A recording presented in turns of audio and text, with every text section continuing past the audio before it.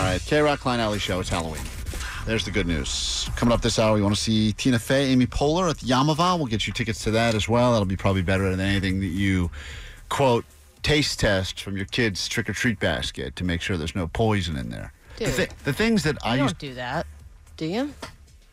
You have to taste test all their candy? You say that because you just want to eat the candy. Oh. You don't actually.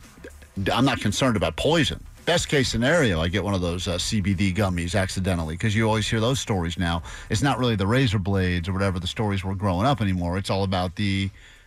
if it's CBD, I feel like that would level the kids out. Or THC, whatever the thing is. It's always that, every year now you get a story of, and a family, and a kid went to the ER because he was seeing things because he accidentally ate a gummy that, that was not a candy.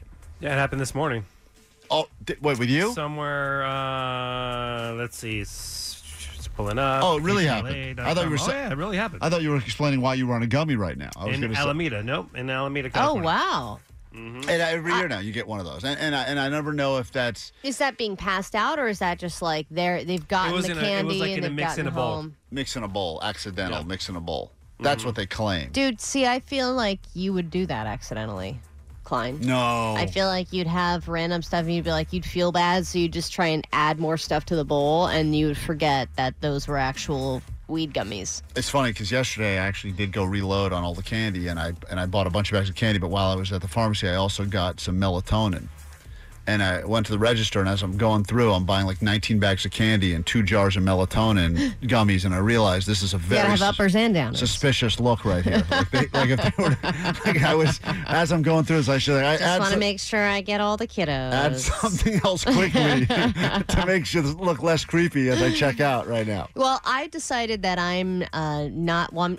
Number one, I'm not going to be home tonight to pass out candy. So what are you doing? Shutting down? Or are you putting the bowl out there with the sign?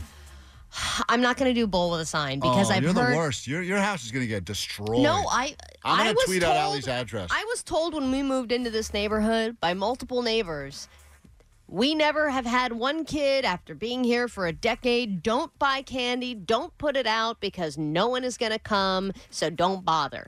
And that's what I did the first 2 years. And then the third year, I was sitting there at home. I was actually homesick. I was watching a scary movie, and I was by myself. I had no candy. And then what happens? A little kid knocks on my door, and he's there with his mommy. And I can hear him all excited outside, and he's got his little bucket, and there's not a lot in the bucket. And I was like, what the hell am I going to do? I don't even have anything to give this kid. Everyone's got something. No, you don't have I'm anything. telling you, Klein, I had nothing. Splenda packet. Soy sauce. No. Soy sauce? I'm not going to do that. That's embarrassing. They don't know till they get home that it's crap, but at the time they feel like they got a big score. No, they look with that judgy look. So I decided to just duck. And you hid behind the couch. And I hid behind a couch. And then I was like, this kid's going to go away. And the mom's going to learn that she should take him somewhere else because this is not the neighborhood for trick-or-treating. But so you could and change he the vibe. stayed, man. He stuck it out. I even heard him say, I think I saw her in there. I think she's just getting the candy and it's taking a while. Oh, and she was like, all right, we're going to just wait a little bit longer. And I must have waited 5 minutes for that kid to go away. And I felt so bad. You could change the vibe. A lot of people make this argument. They go, no one comes to my street. Or I live in an apartment. No one trick-or-treats.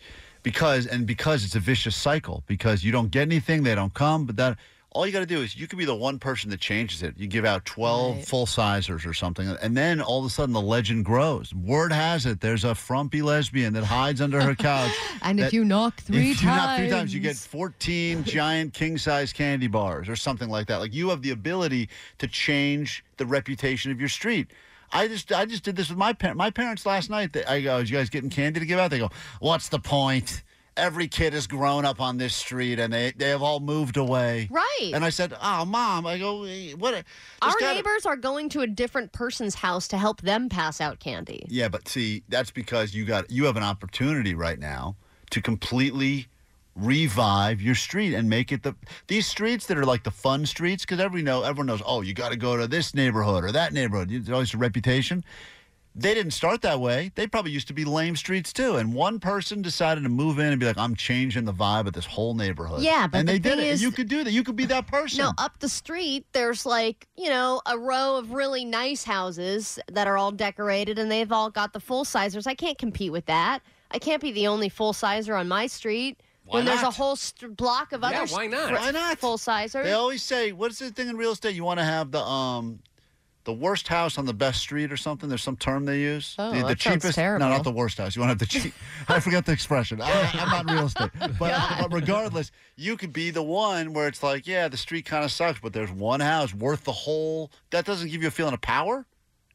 That gives me a feeling of anxiety because I'm going to not be able to afford my house anymore with all the king-sizers. Do you think, Omar, question for you as the richest man on the show, do you think I'm that not the richest person. do you think the best houses, the bigger houses, the nicer houses, give out better candy or the flip side?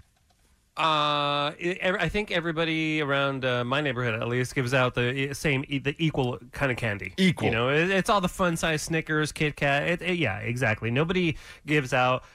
With the exception of one house, there is one house that gives out the king size, and everybody, you know, I mean, they swarm that Right. house. Is that a quote better house or no? Is it same as every other house? They just decided to up their game.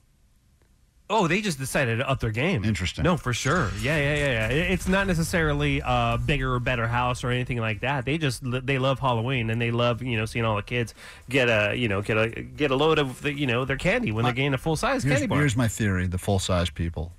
As a kid, you think it's awesome. As an adult, I judge the full size people because I think that they are overcompensating for something. They're overcompensating for something that they don't have in their life, and they're attempting to use the full-size candy bars as a way of feeling. They're like the oversized truck people that have like truck nuts. Yeah, they have tiny dongs. Yeah. All the oversized king-size candy bar, fun-size Big dong. ding dong, small ding dong. Right, that's right.